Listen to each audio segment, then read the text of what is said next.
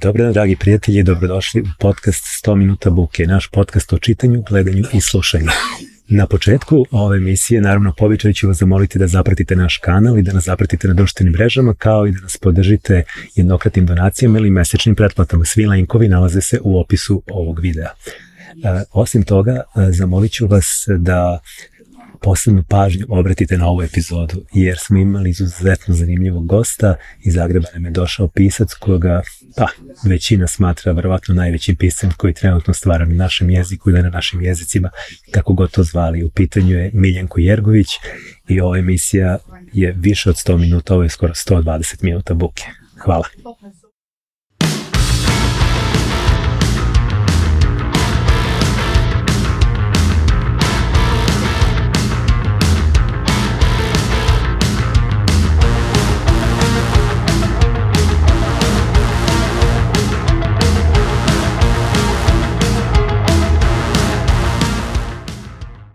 Zdravo Miljenko i dobrodošao u naš podcast. Zdravo. Drago mi je da si tu, ti si relativno čest gost Beograda. Računaš koliko si često u Beogradu? Koliko često dolaziš? Pa ne bih rekao baš da računam, ali recimo u prosjeku 5, 6, 7 puta godišnje. Dobro, to bi se moglo nazvati relativno čestim. A ti uvijek i ostaneš po nekoliko dana, čak kad je sajam knjiga i po 6-7, čini mi se. Da, zapravo nikad ne ostane manje od 5-6 dana. Nema ni smisla zapravo prelaziti taj put za par dana. Da. I kako provodiš dane u Beogradu? Jel imaš svoju neku rutu, jel imaš neke svoje, svoje rituale? Dane u Beogradu provodim u nekoj kombinaciji svog običnog života, koji podrazumijeva neko čitanje i neko pisanje i neki, kako bi se reklo, kontinuirani rad i nečega što bi se moglo nazvati tumaranjem po gradu. Ja volim Beograd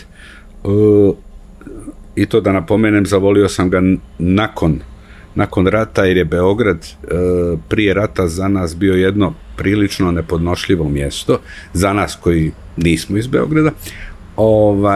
Volim Beograd zato što ima tu neku, za početak to je jedini naš velegrad.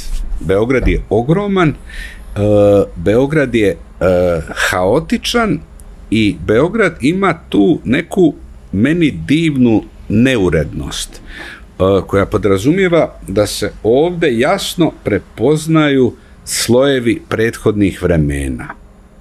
Znaš, u Zagrebu, kad se ulica preimenuje, nestane bilo kakav trag o njenim prethodnim imenima.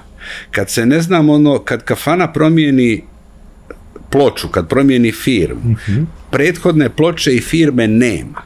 Ovdje ništa ne biva definitivno izbrisano i ništa ne biva uredno prekrečeno. Ovdje uvijek izbijaju ispod neka slova, vidi se neka ploča,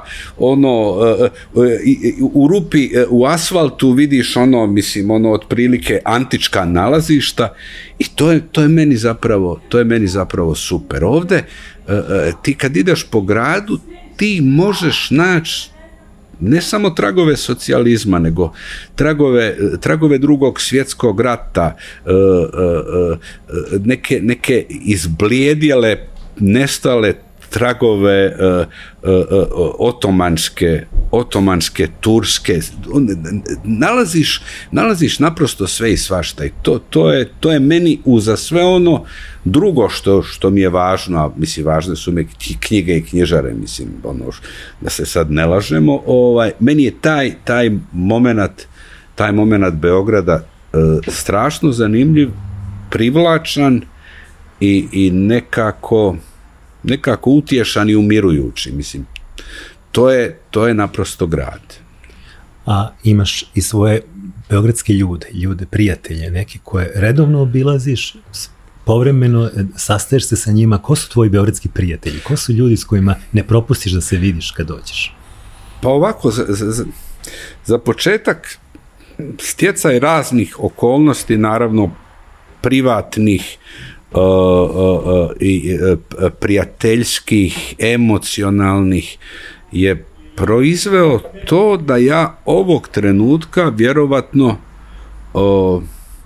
imam najviše svojih ljudi od svih gradova na svijetu upravo u Beogradu.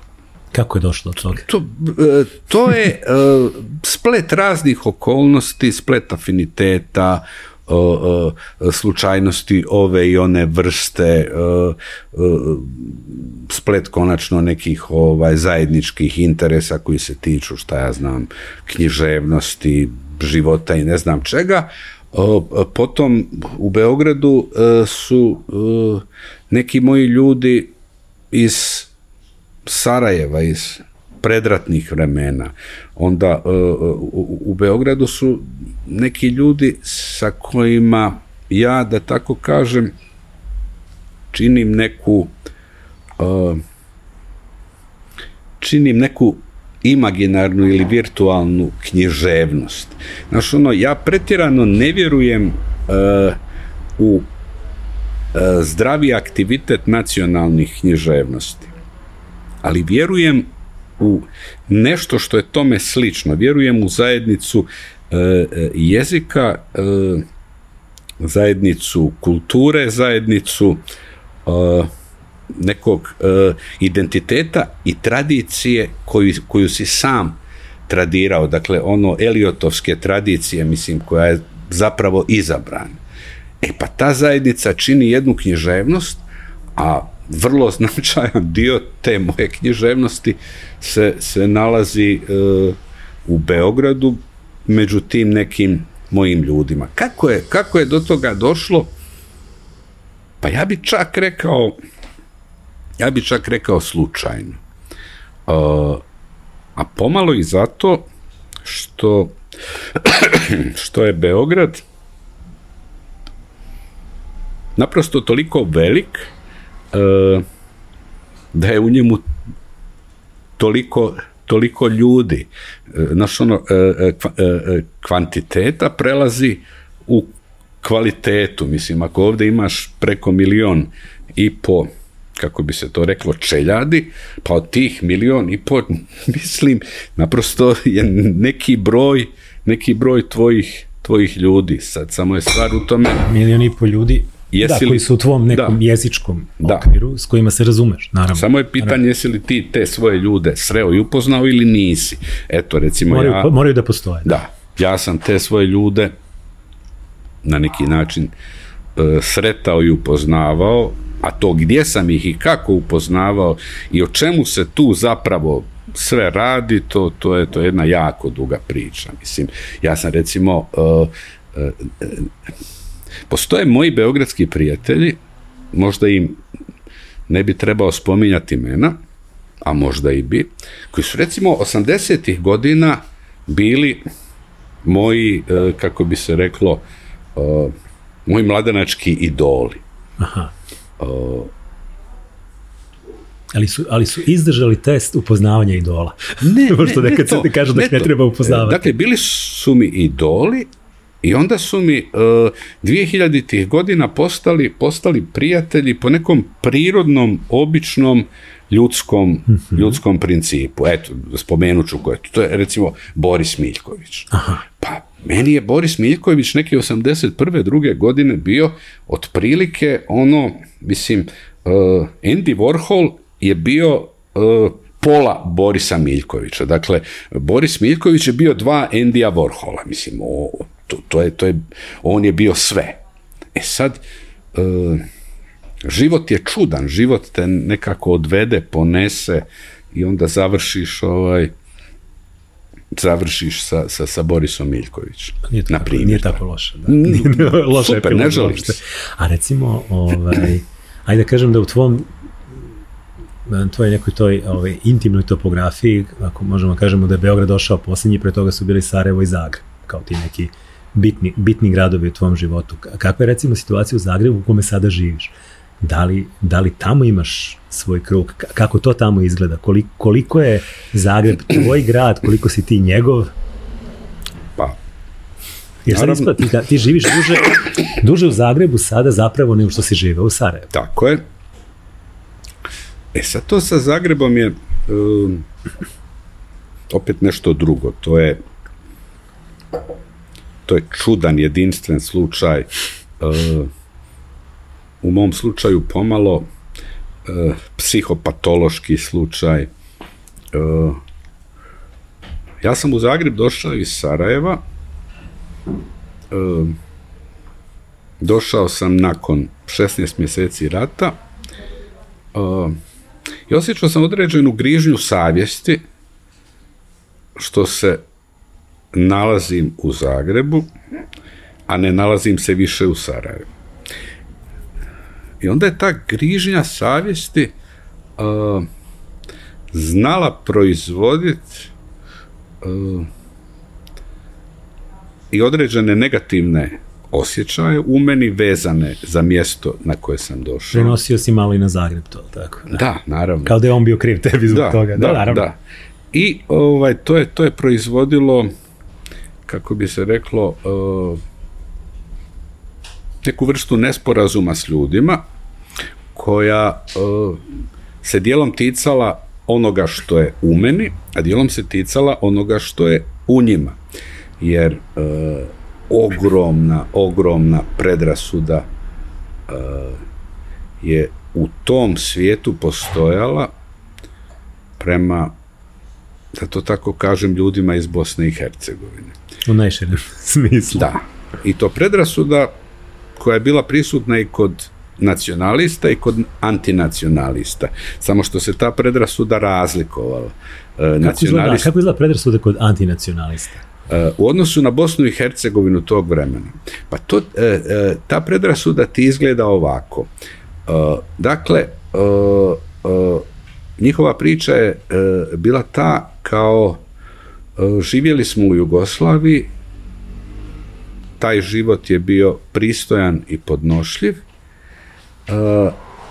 i onda su došli neki ustaše iz Hercegovine i zajedno sa četnicima iz Srbije i iz Knina su nam to sve upropastili.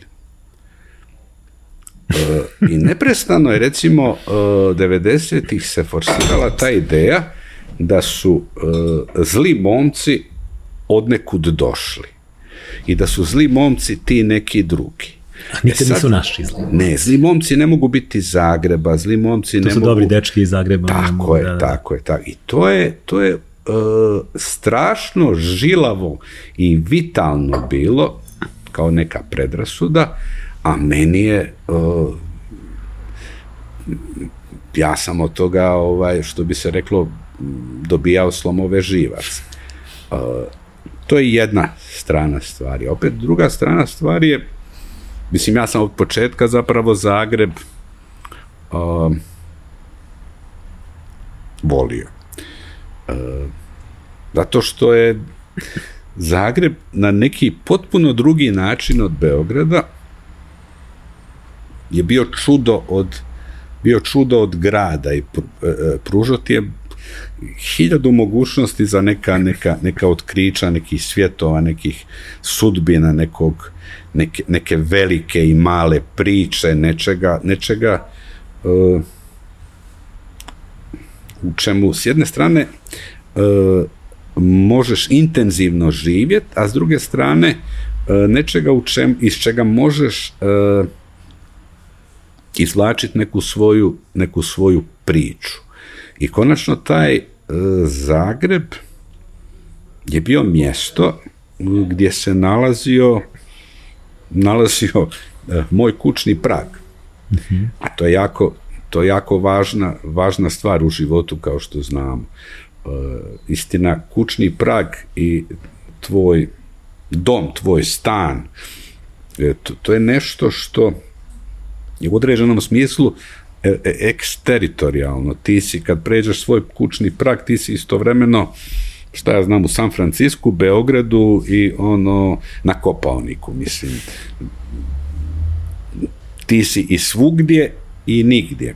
Ali ipak, taj dom i taj svijet se nalazi na nekom određenom mjestu.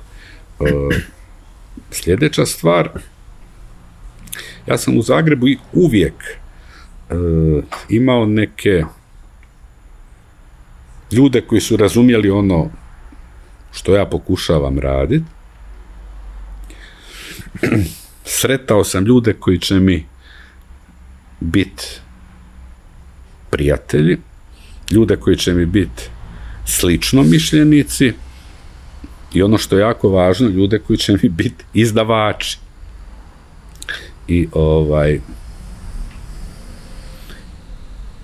I Zagreb mi je uvijek pružao mogućnost da u Zagrebu ostanem stranac.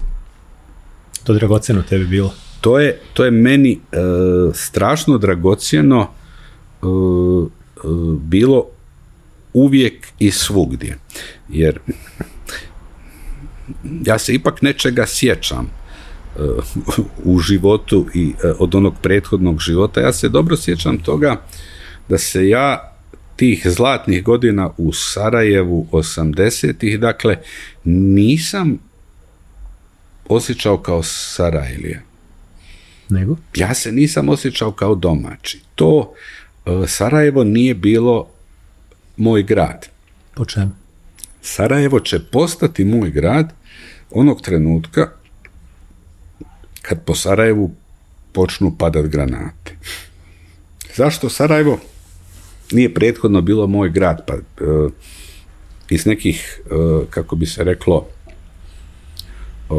porodično zavičajnih razloga, pogotovo iz razloga moga djetinjstva koje je bilo podijeljeno ranog između Sarajeva i Drvenika kod Makarske, ali Sarajevo nije bilo moj grad i iz jednog mnogo važnijeg razloga. Zbog mog vrlo ranog osjećaja da ima nečega strašno provincijskog, neugodnog i nepristojnog u tome da se ti negdje osjećaš domaće. Od svih osjećaja vezanih za pripadnost, za identitet, za mjesto, za vrijeme, meni je taj osjećaj nečije pripadnosti nekom mjestu i to pretjerivanje oko nekog mjesta uvijek izazivalo maksimalnu nelagodu. Pa, ja kad čujem neku zagušljivost i neku... Ne samo to, nego kad krene ona priča da je neko, šta ja znam, taj je sa Čubure, on je Čuburac, Da, ima mene neko rumenilo famozna kruga dvojke beogradskog. Ili Spličanin. Uglavnom dolaze ljudi kojima je to jedino dostignuće u životu. To sam primetio i uglavnom ne shvataju da se zapravo hvale nečim za šta nisu nimalo zaslužni. Tako je. A roditi se negde je samo splet okolnosti i ništa drugo. I pri tome to uvijek u sebi sadržava element isključivanja. Pa ima to nekog sitnog fašizma koji je onako... Da, on ti kaže da je on, ti dođeš u Split, on je stari Spličanin, on je rođeni Spličanin, on je Miljenko Smoje, ti se uvijek onda osjećaš pomalo kao uljez. Nisi baš dovoljno. Ja ne volim pomisao da bi se pored mene iko igdje mogao osjećati kao uljez. Ali to su bina manjih gradova, misliš, ipak da je to tamo dominantnije i da recimo teško baš u nekim gradovima koji imaju 2, 3, 5 miliona stanovnika da ljudi imaju toliko osjećaja? Ja mislim da to nema veze s veličinom gradova, nego ima veze sa određenom vrstom ljudi i određenom vrstom nečega sitno mračnog u ljudima. A da li recimo to o njima služi između ostalog i kao nekakav argument u bilo kakvoj raspravi oko bilo čega? Dakle, ako ti recimo kao neki po znacima navoda dođeš, koji sad već u Zagrebu 30 godina, umeo si da budeš prilično kritičan prema tom Zagrebu. Što, ja mislim, ljudi kad pogrešno doživljavaju kritiku misle da je to odraz nekakve netrpeljivosti, mržnje i slično, zapravo ne shvataju da iza toga stoji nekakva ljubav prema gradu ili želja da taj grad bude bolji nego što jeste. Da li si doživljavao to recimo u Zagrebu? Mislim da je toga bilo dosta ko je taj Jergović da dođe odande i da nam sad govori da mi ne valja? Tako, ja to doživljavam u svakom trenutku. Ja i 30 godina nakon svog dolaska u Zagreb ne prođe ni sedmica, a da mi neko nešto ne prigovori u tom smislu. Pri tome, da se razumijemo, meni su tu stvar prigovarali ministri kulture. To nije dolazilo samo iz nekog I to ne ministri kulture, zli desničari, zli HDZ-ovci, nego lijevi ministar kulture Antun Vujić je 2001. godine, istina u pripitom stanju, na konferenciji za novinstvo za Hrvatskog ministarstva kulture postavljao to pitanje, ko je Jergović i šta on ovdje radi. Mislim, to je onako... Kao neka Nemačka 33. Ali zvuči malo. Što je opet s druge strane jedan zgodan detalj u biografiji. Ja nipošto ne želim taj detalj da mi bude zaboravljen. Ja želim da možda oni ne žele. Mislim, ja nikad recimo ne navodim nagrade koje sam u životu dobio, osim ako baš ne moram, ili ako to nije neka norma, ali ovakve stvari naprosto volim navoditi, jer je to je moje odlikovanje. Ja sam onaj kojeg je ministar kulture lijevi istjerivao iz Hrvatske.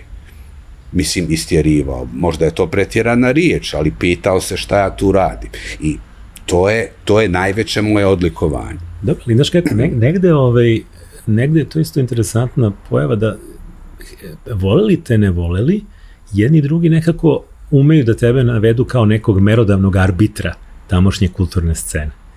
I sad znam da je to teška kvalifikacija, ali kako ti sad pod tim, da kažem, kvalifikacijama uspevaš da napraviš ipak jedan, ajde kažem, autoironijski odmak, da ne shvataš sebe preozbiljno, jer ipak s jedne strane svestan si negde znači ono što si napisao i ono što radiš, a s druge strane takve kvalifikacije umeju kod određene grupe ljudi da stvaraju neke vrlo loše, da im razvijaju neke vrlo loše osobine. Kako se ti čuvaš od toga? Pa čak ne bih rekao ni da se čuvam. Ja sam jedan obični čitalac, promatrač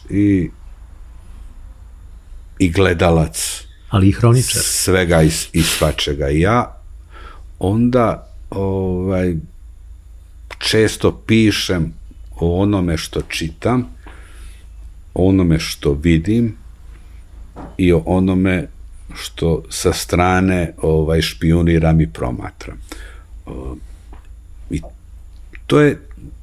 to je zapravo sve. Nije problem u tome što ja to radim, niti sam ja naročito važan jer ja to radim. Čini mi se da je problem zaista u tome što to drugi ne rade. A to je nešto... Ali kriv si ti onda koji radiš, a ne oni koji ne rade. Pa da, ali ja to jednostavno moram raditi jer ja to radim zbog sebe, ne radim ja to zbog njih. A oni mi nisu dovoljno važni da ja to prestanem raditi da bi im ugodio. Tako da mislim, sorry, ali ja to moram. Dosta mi je zanimljiv način na koji se ti nekako, kako sad da to lepo kažem, uhvatio taj voz modernih tehnologija i kako si ti pokazao da zapravo se internet i društvene mreže mogu koristiti za sveopšte dobro. I prvo pokrenuši Eiffelov most, koji je jedan zanimljiv sajt, zanimljiv projekat gde si prosto videvši. Pretpostavljam da je to stoji iza toga. Kad vidiš da nečega nema, uzmeš pa ga napraviš sam i odluči da napraviš jedno mesto gde će svi oni koji žele i koje ti smatraš nekim sebi bliskim ljudima objavljivati svoje radove, eseje, poezije, pesme, priče, šta god. A potom i interesantno, sad to već onako prerasta jedan ozbiljan fenomen i to je te Facebook stranice koja ima dokle je stigla 70.000 pratilaca. 80.000 i koja raste konstantno na jedan ono što bi rekli moderni, organski način, dakle nikakvog plaćanja, tu nema ulaganja, tu prosto ljudi dolaze da pročitaju nešto što ih zanima. Odnedavno i par ovih naloga na Instagramu i tvojih knjiga i to isto jako zanimljivo, jer znam da voliš fotografiju, onda si na Instagramu vjerojatno otkrio nove mogućnosti da taj deo sebe iskažeš. Kako si se uopšte odlučio na taj korak? Jer znam da dosta pisaca, recimo nekih tvojih kolega i dragih kolega, su prilično alergični na uopšte pomisao bavljenja time i nekako kao da su odlučili da postoji jedna tačka nakon koje oni ne žele da se bave time, a ti si nekako to prihvatio i čini mi se da se dosta dobro snalaziš o tome, jer vidim, sad ja ne znam recimo brojke posete tvog sajta, ali pretpostavljam da nisu male s obzirom da vidim brojke Facebooka i slično. Dakle, kako si se odlučio na to, šta si naučio za sve vreme bavljenja time i misliš li da to ima efekta i da to zaista približava nekoj široj publici radova određenih ljudi? Pa, najprije tehnologija je alat. Da, sredstvo, a ne cilj. Društvene mreže su, kako bi se reklo, razrađen alat. Pritom, taj alat se ne razlikuje toliko bitno od papira i olovke. To je samo neka, kako bi se reklo, sljedeća faza papira i olovke. I samo je pitanje kako će se neko služiti tim alatom. Pri tome, mene ni najmanje nikad nisu zanimale zakonitosti društvenih mreža. Ni zakonitosti interneta. Ja se u tom prostoru ponašam po pravilima koja sam ja uveo, a ta pravila su zapravo protiv svega onog što je norma društvenih mreža. Ja se ne bavim lovom na mrtve duše. Mene zaista ne zanima broj pratitelja. Ja nikad nisam kupovao pratitelje. Ja nikad nisam radio ništa od onog što se treba raditi da bi se njih privlačilo i da bi se ostvarivala bolja, recimo, vidljivost Facebook stranice. Recimo, ja nikad ili vrlo rijetko ne komentiram komentare ispod svojih objava. Kad ih čitaš? Nekad ih pročitam, nekad ne, uglavnom ih pročitam. Posebno kad su nekakve škakljive teme. Da, onda se bavim... Tume da izvuče ispod kamena razne insekte. Da, i onda se bavim blokiranjem. Recimo, omiljena djelatnost mi je blokiranje. Da, to se potpuno razumemo. To ja za sitnicu sam u stanju blokirati čovjek. Isto, da. I to mi je zapravo, što bi se reklo, moram citirati jednog vladiku Srpske pravoslavne crkve. Ovo je prava emisija za to. Dakle, Nikodim Kosović, episkop dalmatinski, rekao je da je ljudski praštati, ali ljudski je i blokirati. I to mi se strašno sviđa. Ne znam koliko praštam, ali blokirao sam ljudi da je to strašno. Isto, da. Dakle, nikad ništa ne komentiram, a da komentiram, to bi me učinilo vidljivijim. Blokiram prekomjerno, čime zapravo i tako dalje, jer me u osnovi uopće ne zanima veliki broj ljudi. Zanima te kvalitet, a ne kvantitet. Da, zanima me, recimo, ako čini mi se ogromnim da imam, recimo, na toj Facebook stranici 80.000 pratitelja. To mi se čini pretjerano u svakom pogledu, jer ne može biti da je 80.000 ljudi sa Facebooka da su zaista zainteresirani za onog što ja radim. A šta ćeš kad ih bude bilo 150.000, onda ćeš drugačije još misliti? Čini mi se da je to preveliki broj. Pa da. Pričali smo, to je jedan ozbiljan stadion. Da, ja ne mogu povjerovati da su oni svi stvarno to. Ali ja znam da je među tih 80.000 da je jedan ozbiljan broj ljudi, da je jedan veliki broj ljudi, da su zapravo ljudi čiji je to svijet i koje to zanima. I zbog kojih na neki način ja radim imaš osjećaj obaveze. Ono što tu radim.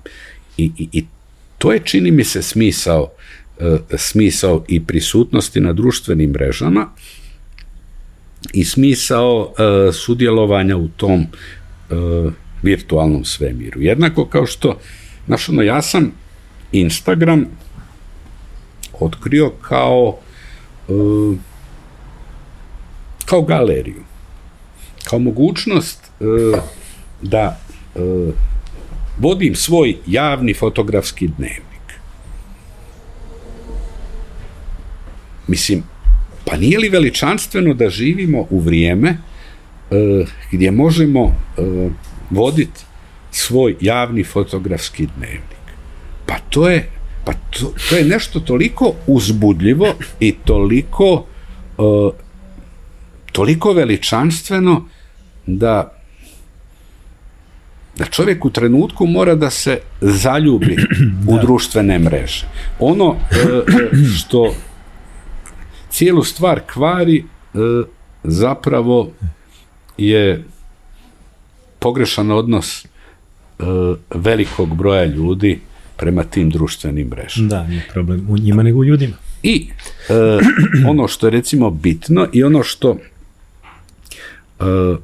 pisci kod nas i moji prijatelji ne shvaćaju, jest da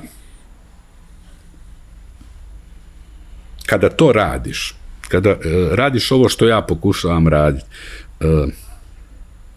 ti to moraš fanatično raditi i ti to moraš raditi na način na koji neki vjernik redovno obavlja molitvene obrede. Dakle, svakoga jutra u toliko i toliko sati, toliko i toliko vremena, to nije neko veliko vrijeme, utrošiš na Facebook i Instagram. I navečer, svake večeri u toliko i toliko sati, toliko i toliko vremena utrošiš na Facebook i Instagram. I to je zapravo sve.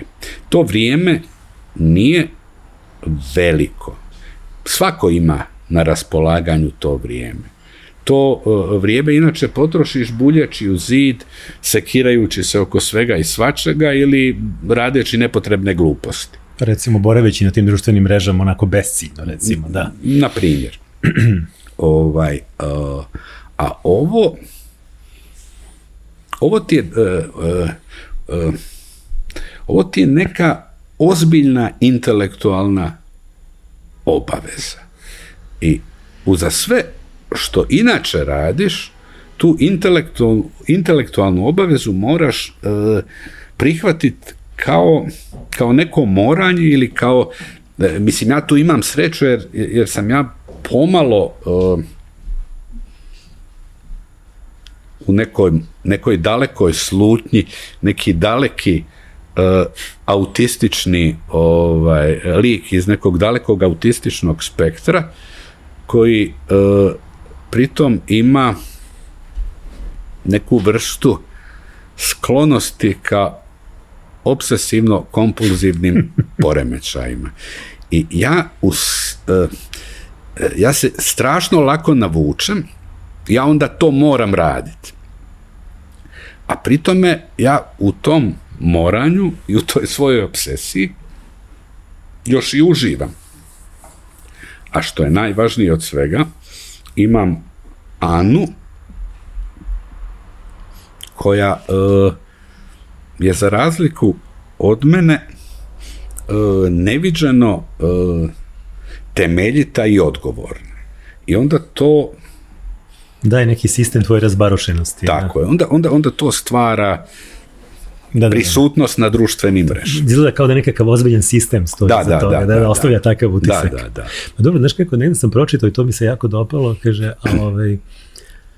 ako ste zabrinuti to koliko koriste društvene mreže, kaže, evo vam uputstvo, ukoliko stvarate nešto na društvenim mrežama, to je naravno dobro, ako ostavljate neki kvalitetan sadržaj, ukoliko delite sa ljudima neke dobre stvari, ukoliko ga koristite za posao ili to, kada samo pokušajte da više radite na tome nego što konzumirate.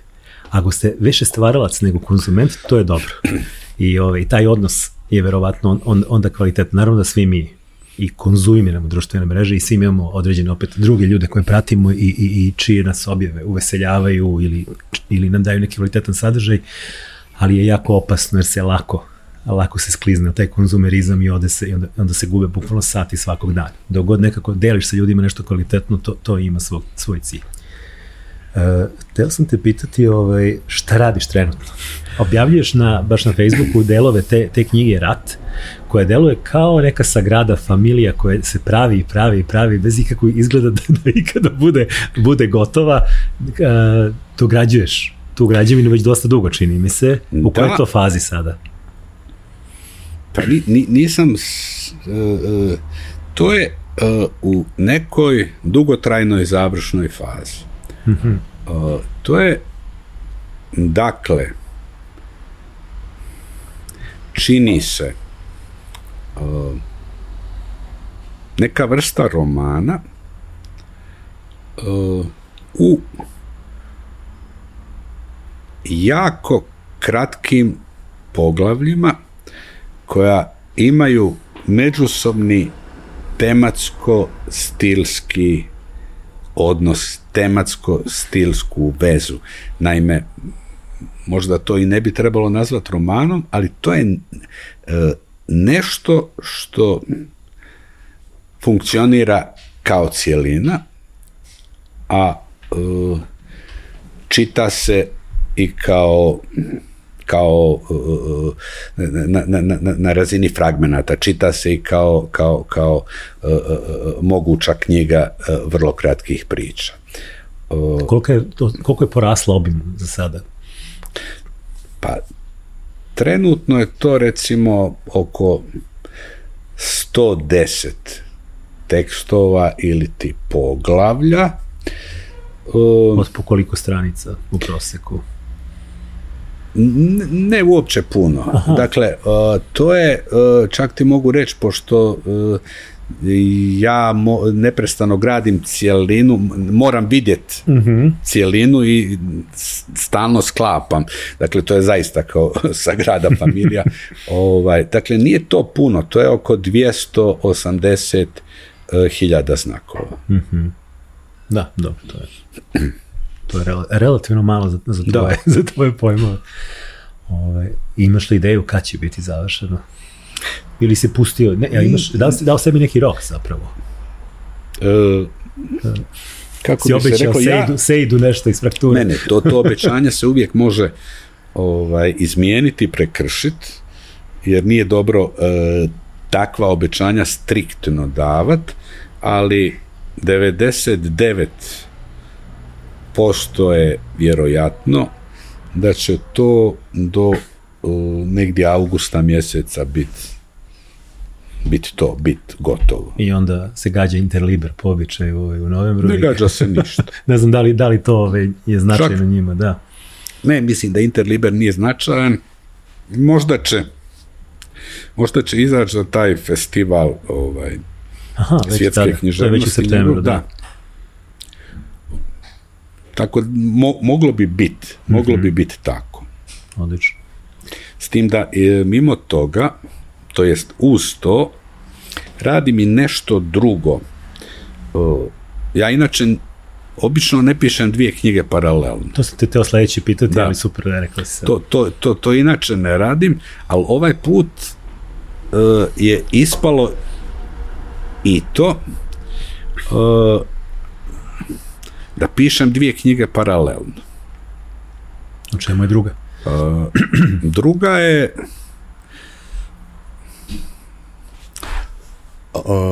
Druga je nešto sasvim drugo. Kako drugačije? Jedino i može i mora tako biti. Dakle, to je knjiga, neka vrsta dokumentarne fikcije ili dokumentarnog romana ili pojma, nemam kako bi se to nazvalo. Knjiga o 1983. godini. Da, to je ovo što si objavljivao određene delove. Da. Dakle, 1983. godina je po mom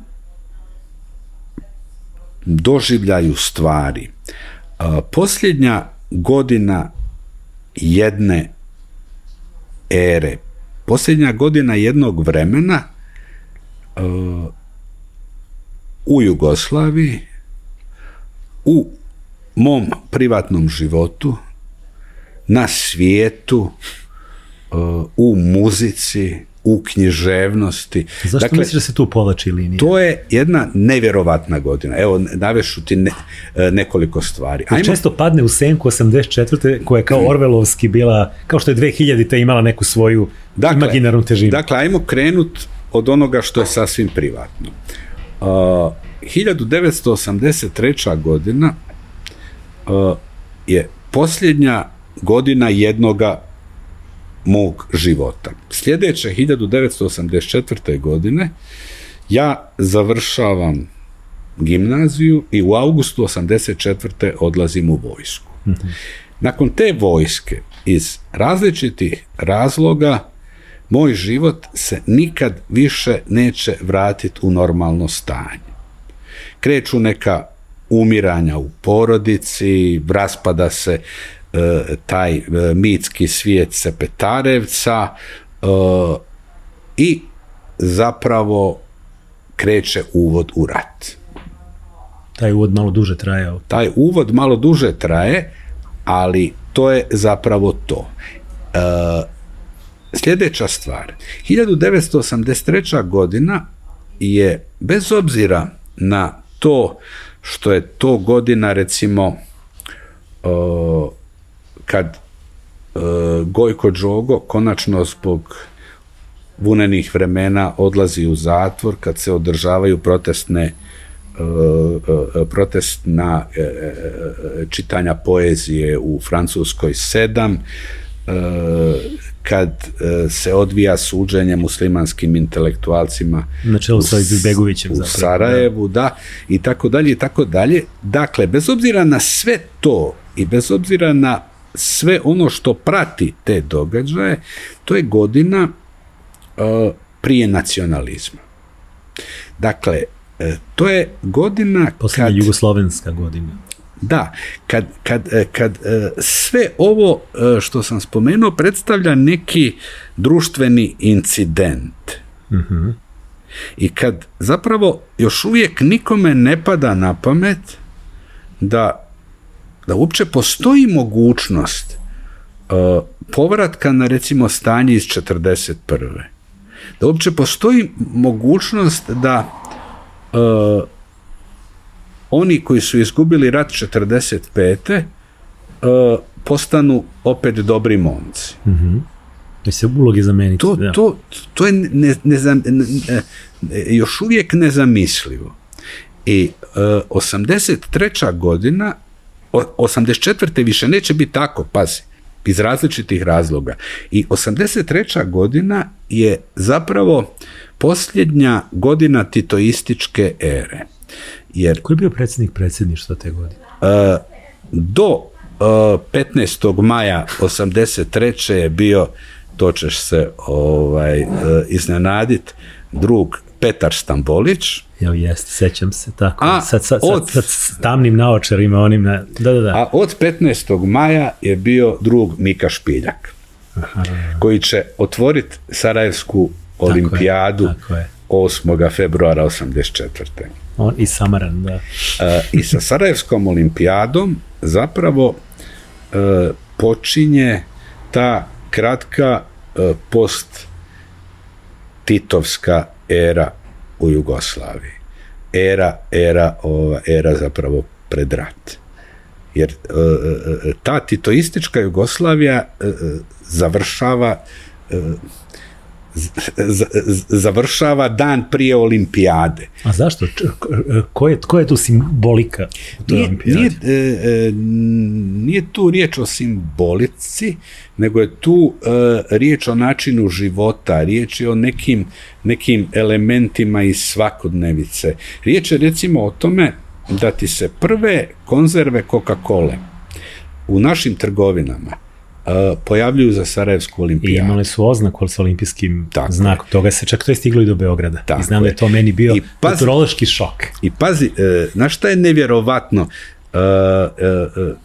iz neke naše današnje perspektive i čega bismo se trebali sjećati kad idealiziramo Jugoslaviju, trebali bi biti malo oprezni prema tom idealiziranju. Na šta se onda radilo? Dakle, te konzerve Coca-Cola su bile toliko čudo da se one nisu bacale. Nego bi se skidao onaj gore poklopac. Koji nije bio kao ovaj sad, nego se otkidao, tako? Da. I onda bi se od tih konzervi pravile konzerve za olovke. Ili si kao ja kod kuće imao kad dođeš recimo iz nekog inostranstva, Italije ili Grčke, pa si namjerno tamo kupovao sva različita pića, Sprite, Fantu, Mirindu, a onda ih ređao kao nekakvu piramidu kod sebe u sobi, jer je to bio statusni simbol da si ti bio negde napolju. Da. I to je zapravo užasno ganutljivo bilo. Jeste, iz ovog ugla posebno. Dakle, to više nije titoistička Jugoslavija. To više nije titoistička Jugoslavija iz još jednog razloga. Olimpijada je dobijena 79. godine. Dobijena je u jednoj epohi za Titova života. Međutim, način na koji ona preobrazila Sarajevo i Bosnu i Hercegovinu i način na koji je ona doživljena u Jugoslaviji je bio refleks nekog drugog i drugčijeg svijeta. To nije bio onaj prethodni svijet. I tad su Zagrebčani ili ti Hrvati u smislu Republike Hrvatske bili, kako bi se reklo, se nadigli i onda su uspjeli ishoditi tu smiješnu univerzijadu. 87. da. Koja je potpuno preporodila Zagreb, u koju su utučene isto neke ogromne To sam teo da kažem, da univerzijada u Zagrebu daleko prevazilazila značaj te manifestacije. Tako je, nikad univerzijada nije toliko važna bila. Sećam se da su vađeni indeksi fudbalerima našim, tipa Piksiju Stojkoviću, Tomislavu Ivkoviću, da bi upisivali su ih na fakultete i onda smo mi uzeli bronzu, toga se sećam, u fudbalu, da. Dakle, Zagreb odgovara sa univerzijadom. A Beograd pokušava sa olimpijadom. A Beograd zamalo ne dobija olimpijadu, 92. godine, nego olimpijada odlazi u Barcelonu. Sećam se toga. I ja sad smo se već odmakli od 83. ali sve je to priča 83. Sve to vezano, da. Ja sam recimo nikad o tome nisam pisao, vjerovatno neću ni pisat, zato što malo budalasto zvuči i ne može me niko uvjeriti da u toj mojoj budalaštini nema zrnce neke istine. Ja sam od 91. godine, od kad je prvi put zapucalo, ili još prije toga od kad su pali kninski balvani, meni je u glavi obsesivno bila jedna stvar. Da je Beograd dobio olimpijske igre, Milošević ne bi pokrenuo rat. To što nije bez osnova. To je moja budalasta obsesivna ideja bila. A i svet možda ne bi baš tako olako dozvolio da se sve to raspadne. Ne, on ne bi pokrenuo rat. On bi to shvatio kao svoju reklamu, verovatno, da ispadne sve dobro. On bi to doživio kao svoj veliki događaj. Otvara čovjek olimpijske igre. Pa ne možeš to propustiti. I taj rat bi bio, da tako kažem, odgođen. Pomeren, da. Činjenica da bi on recimo bio odgođen za neku, hajmo 93. 94. godinu. Možda bismo je dočekali u Evropskoj uniji, kao Jugoslavije, to je pitanje. Ta činjenica bi naprosto proizvela to da bi taj rat bio nemoguć. Da. I naravno, možda je ovo sve blesavo. Pa nije, ako pogledaš i ekonomski moment, gde bi opet ta Jugoslavija vrlo moguće bila u predvoru Europske unije, gde bi ta Jugoslavija prešla iz socijalizma u nekakav demokratiju i kapitalistički sistem, nije to bez osnova, čini mi se. Ili bi se ta Jugoslavija, što je u toj mojoj sanjariji možda najvjerojatnije, ili bi se ona razišla na način Češke i Slovačke. Ili preciznije rečeno, ili bi se razišla tako što bi postala Benelux. Neka najlabavija moguća konfederacija. A kućeš ljepše od Beneluxa. Da. Ali imaš i onu obsesivnu pomisao na olimpijske igre 92. košarkaški tim Jugoslavije sa svi ovi Srbi, Hrvati plus Juris Dovc. Iako to, bojim se, da su više naše sanjarije. Naravno. Mi bismo tu utakmicu izgubili, ali bismo je izgubili, da kažem, malo tešnije nego što su Hrvati izgubili 92. Hrvatska prosto nije imala, kao što i Srbija 96. nije imala klupu. Hvalili su Srbi Hrvatima i Hrvati Srbima za to drugo poluvreme. Da, ali hoću reći, svejedno mi ne bismo te Amerikance tad mogli dobiti. Te 92. svakako ne. Ali hoću da kažem da mi je žao što do toga jednostavno nije došlo. Eto, to mi je ostao kao žal, kao što mi je ostao žal i od tog evropskog prvenstva u fudbalu i te jugoslovenske reprezentacije koja bi se prošetala, čini mi se, tada. Ne, meni je... Sa Osimom kao selektorom. Meni je ozbiljno govoreći zapravo jedino žao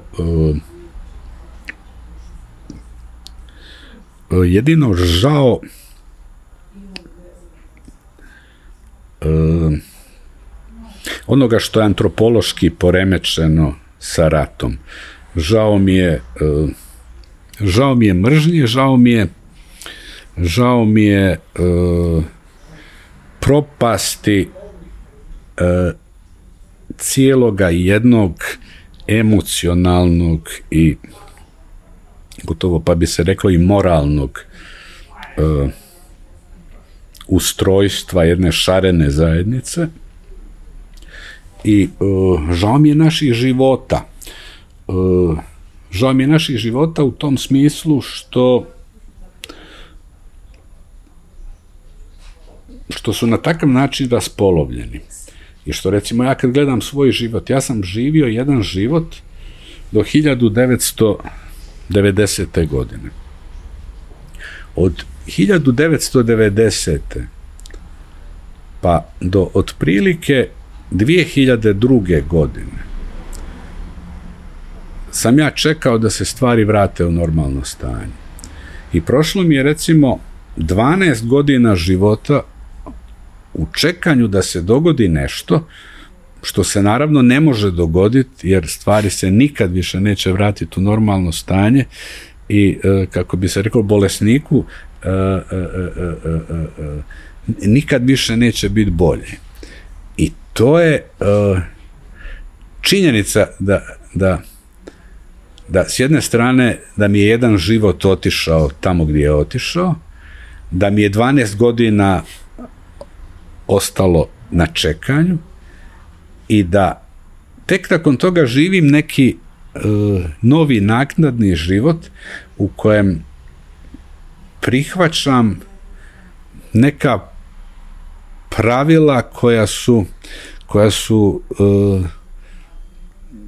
pravila, ajmo to tako reći, pravila invalida, pravila, pravila... Kažeš se na život bez jedne noge ili... Da, pravila nekoga ko se uspijeva pomiriti s nečim sa čim nije ljudski, nije normalno i nije moguće se miriti. A fantomski bol i dalje postoji. I to je, jer znaš nije tu nikad bila riječ o Jugoslaviji. Jebeš Jugoslaviju. Kakva crna Jugoslavija? Mislim, šta te briga za Jugoslaviju? Mislim, šta te briga za bilo koju državu? Pa bila ta država i najbolja u svemiru. Mislim, jebeš državu. Bitni su ljudi, da. Ne radi se o to. Bitni su ljudi i bitan je način na koji se konfigurira zajednica i način na koji ta zajednica reagira na onu zajednicu koja je najbliža. Naš problem se sastoji u tome, i taj problem je potpuno tragičan, je što mi na one koji su nam najbliži neprestano režimo i neprestano reagiramo negativno. Pa čak i nas dvojica i ljudi poput nas, kad o tome govore, mi recimo ne reagiramo negativno, ali stalno imamo potrebu da se opravdavamo što ne reagiramo negativno. Da. I stalno imamo potrebu da naglašavamo, ali mi znamo za sve što se dogodilo, ali dakle, ode život na nešto što je jedna velika i nepodnošljiva i uništavajuća nesreća.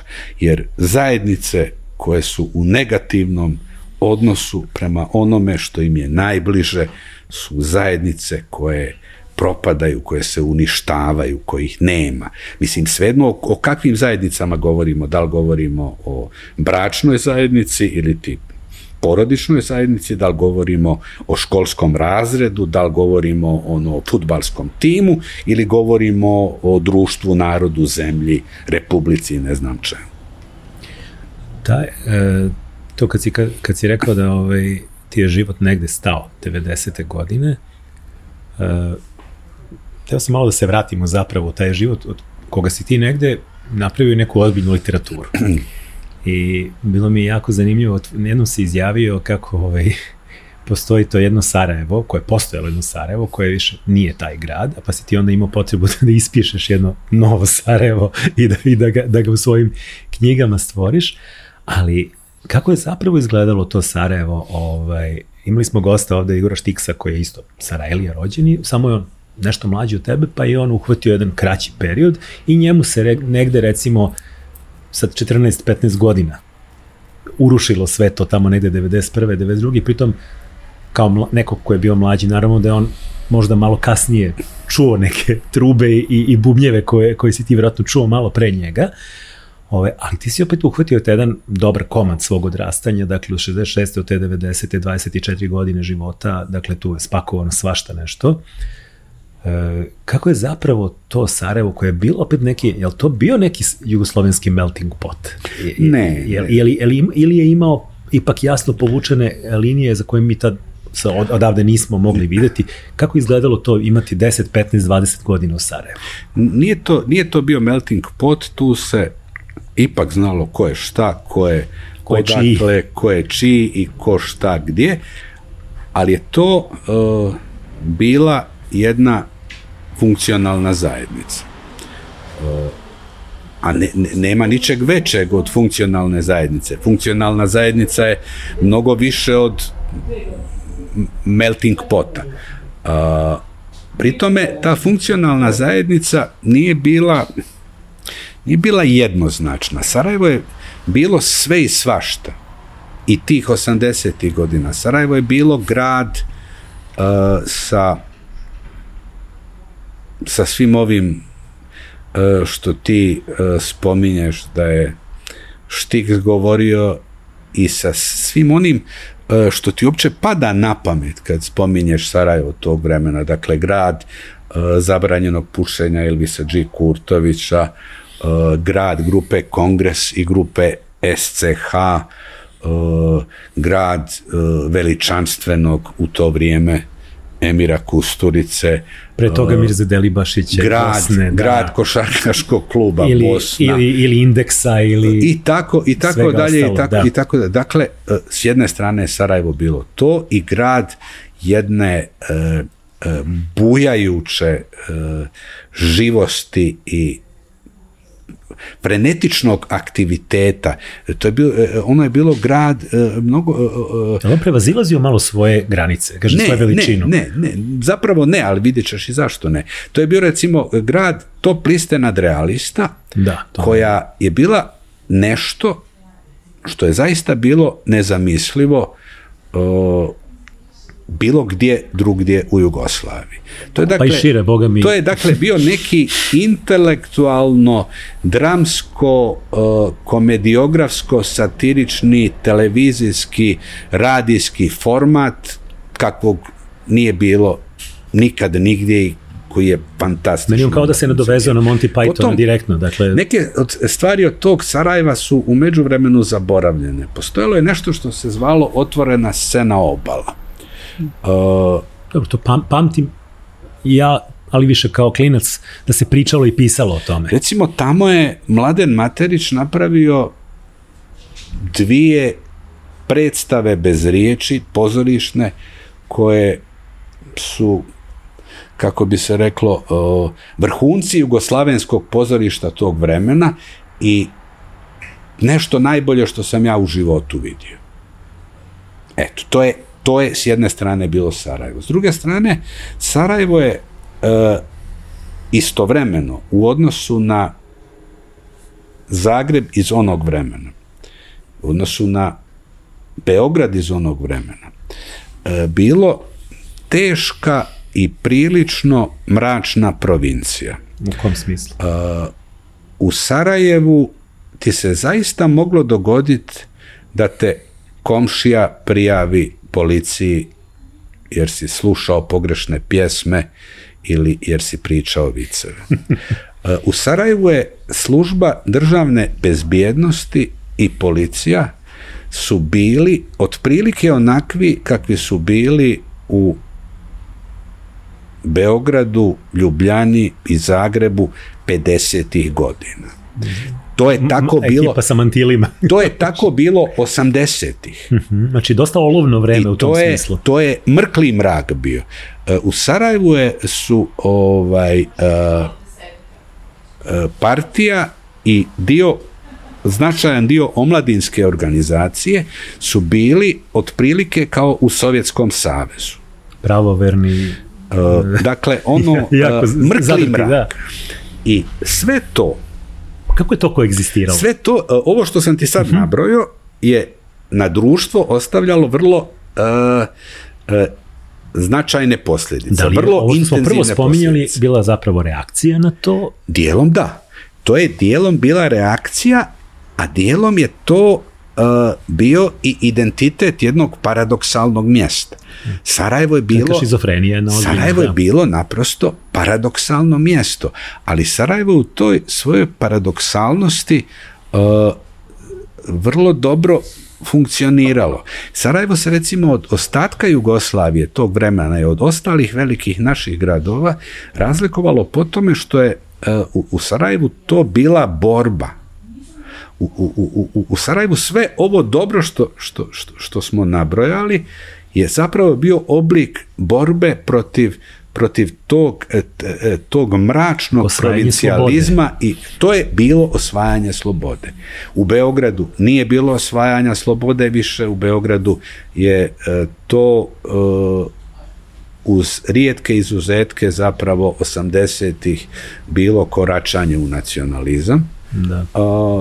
U Zagrebu je bila neka vrsta malograđanske apatije, sve do trenutka kad se krenulo također u nacionalizam, a Ljubljana je bila neka posebna priča. Ljubljana je, recimo iz moje perspektive, iz perspektive mladog pankera i mladog nadobudnog. Je bila obećana zemlja.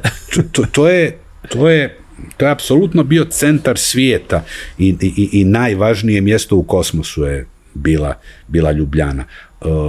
Nakon Ljubljane mi je bio Zagreb, a Beograd, kao što sam ti to već jednom pričao, Beograd je bio jedno strašno iritantno mjesto, zato što je Beograd bio glavni grad, ali ne glavni grad u smislu glavni grad jedne države, nego glavni grad u maštarijama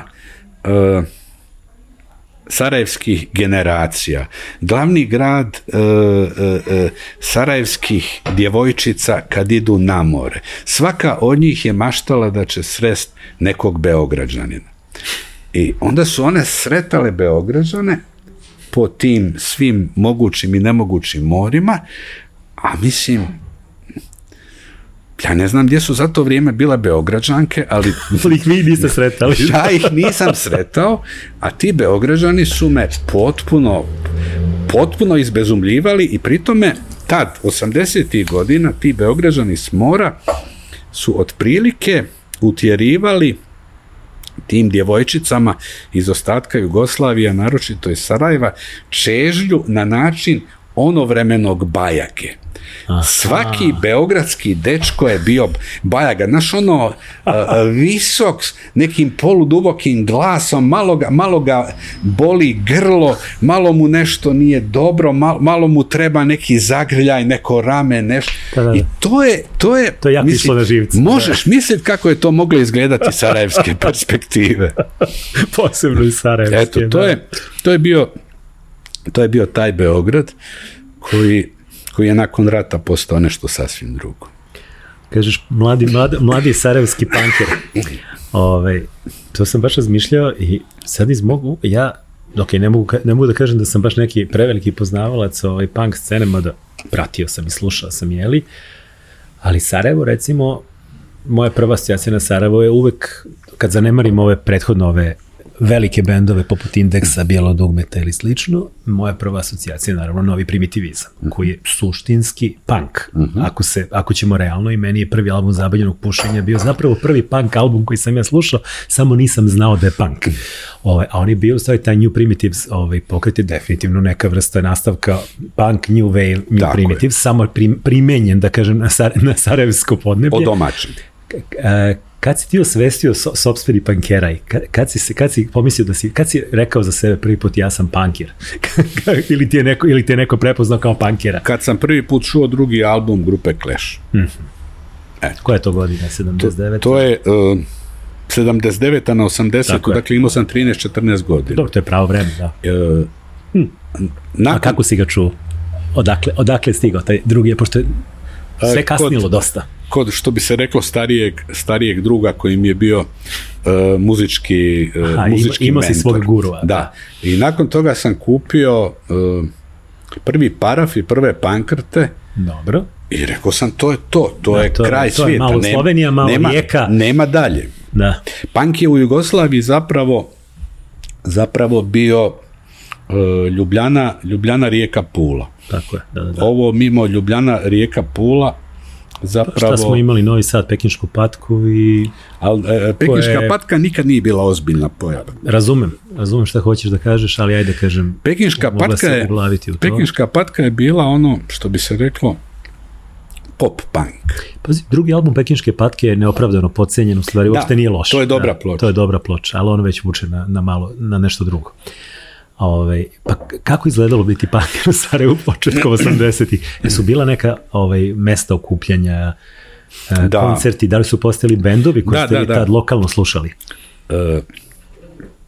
Lokalni punk bendovi su manje više bili dosta nezanimljivi, ali je ta koncertna aktivnost bila dosta... Sviralo se dosta, zapravo su dolazili svi ti drugi bendovi. Tako je, bila je dosta jaka. Gde se išlo na koncerte? To su uglavnom bili uz tu malu dvoranu Doma mladih ili malu dvoranu Skenderije, to je velika dvorana Doma mladih. Dakle, uz to su važna mjesta bila klubovi, fakultetski klubovi. Pa recimo, kao i ovdje, kao KST. Kao to je bio taj, recimo, najveličanstveniji u povijesti je bio taj KUK. To je klub studenata medicine. Tamo se, dakle, cijela jedna istorija dogodila.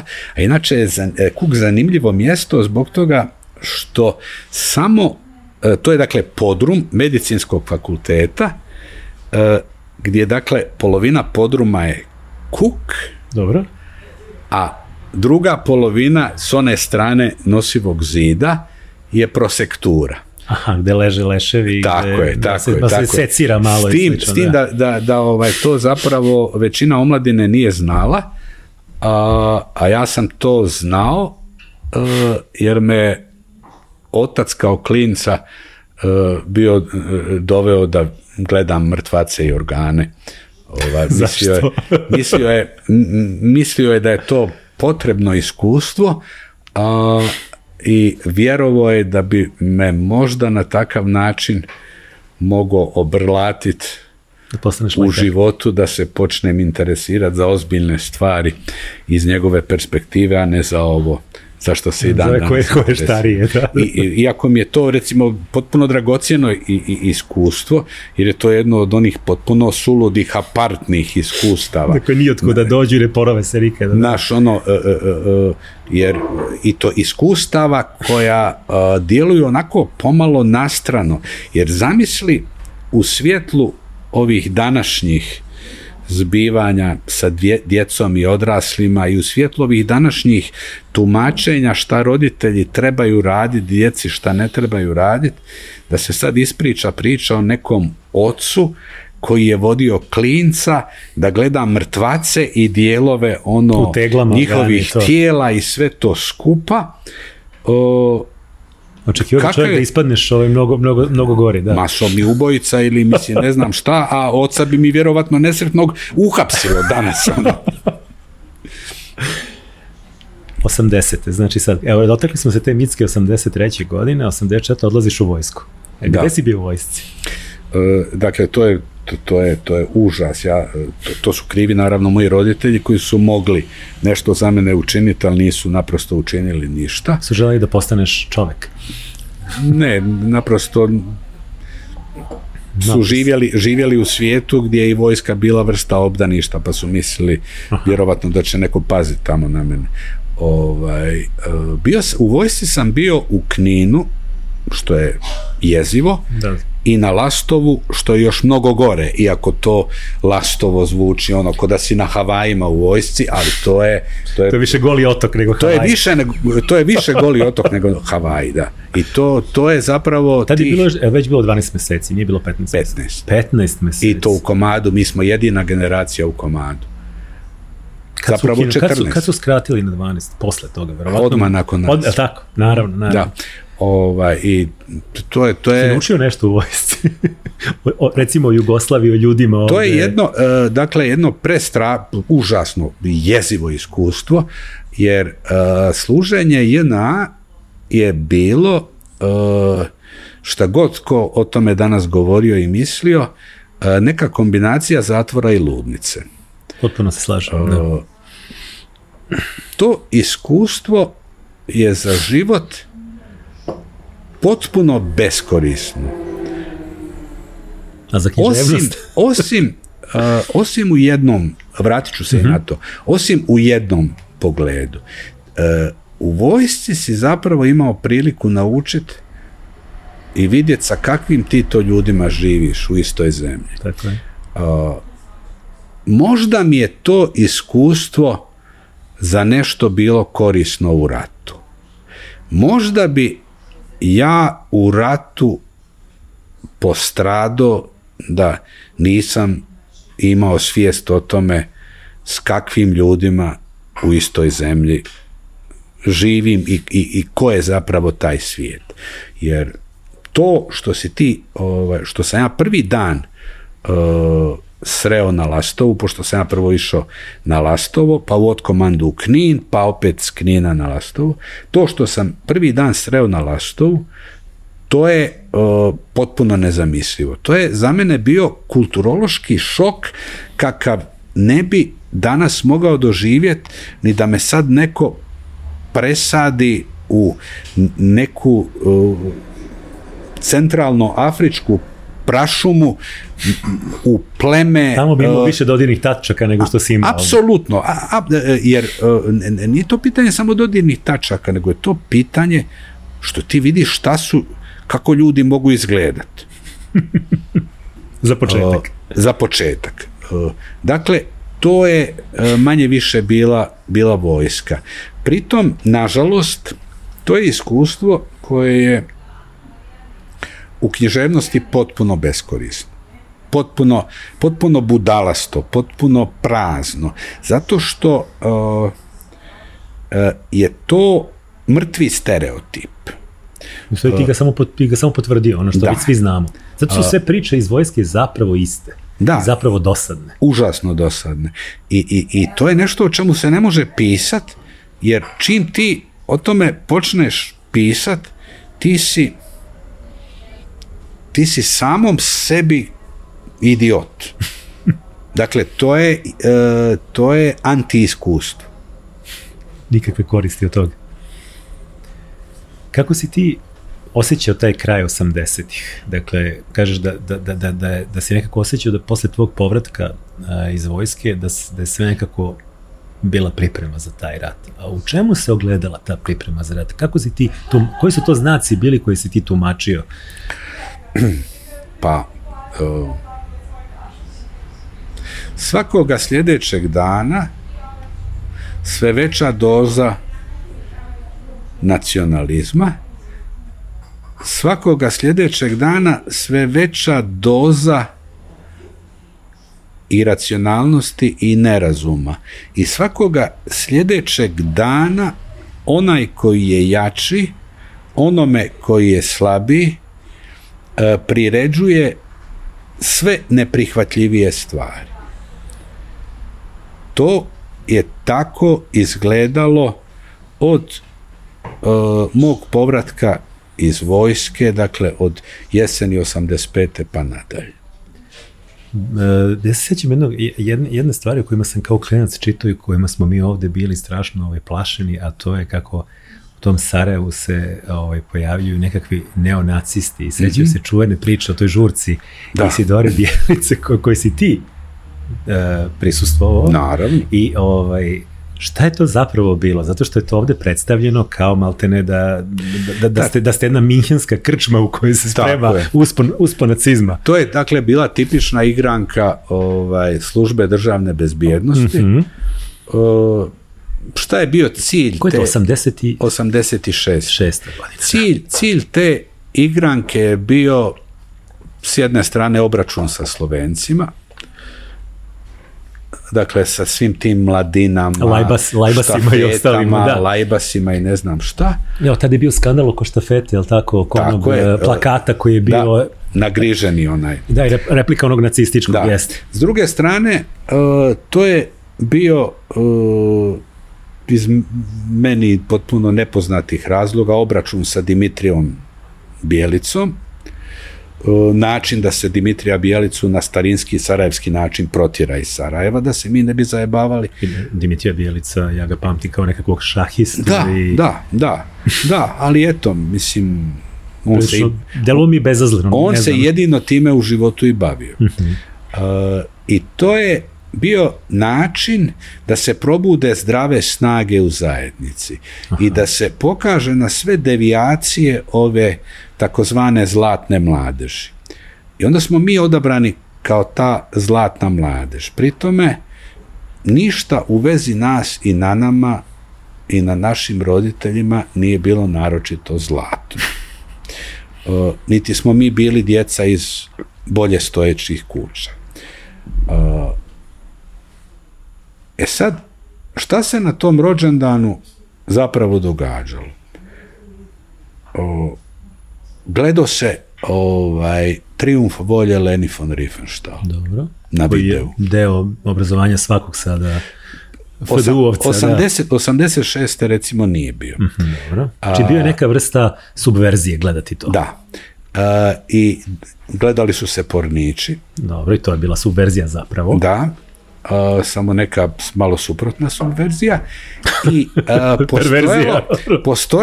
postojao je izvjesan element, ajmo to tako reći, kostimiranosti. Ali ta kostimiranost je naprosto, evo, ovo je dio kostima, moje moje crne hlače ili pantalone bi bile problematične za službu državne bezbjednosti tadašnje u Sarajevu. Na tome se kostim zadržavao, jer odakle tebi ono kao što su oni to pisali i govorili uniforma. Pa mislim, lijepo, može, obukao bi ja uniformu, ali mislim, gdje da je nađem? Sa sve slastikom i sve, nema problema, ali otkud? Gdje ćeš naći uniformu?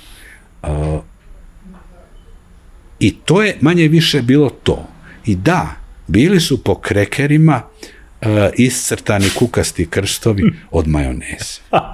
To je istina.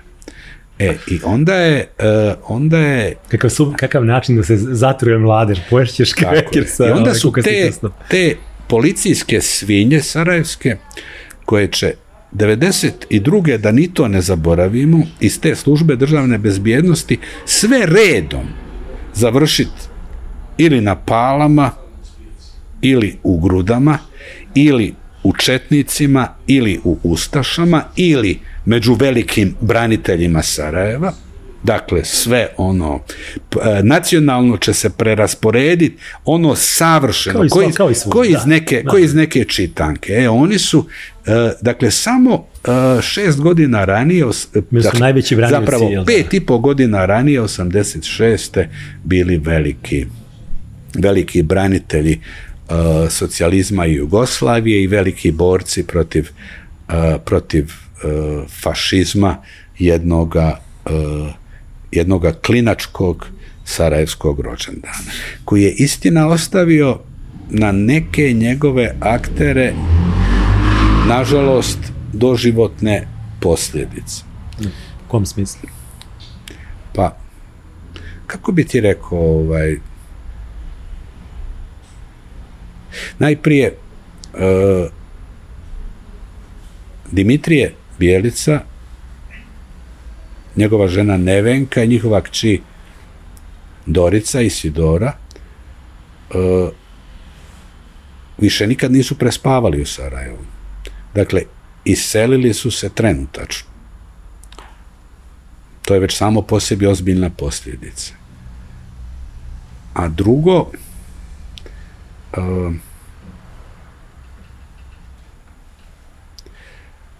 ovo bih htio jako lijepo reći, ali način na koji je kasnije Isidora Bijelica manifestirala razna svoja uvjerenja ili tobožnja uvjerenja je bio zadat tim događajem. I tuga i nevolja i nesreća te priče je zapravo u tome što su njoj svinje iz službe državne bezbjednosti iz Sarajeva odredile u najznačajnijem pogledu njezinu životnu putanju. A kako sam ja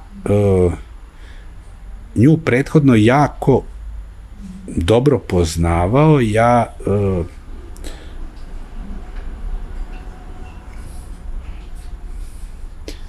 ja naprosto moram žaliti zbog toga. Si imao posle kontakta s njom? Tipa 2000-tim recimo, kad je već postala to što je postala? Ne, i pritome ona pritome je tu još bila dodatna igra gluhih telefona. Ona je dobijala neke lažne i krive informacije o meni.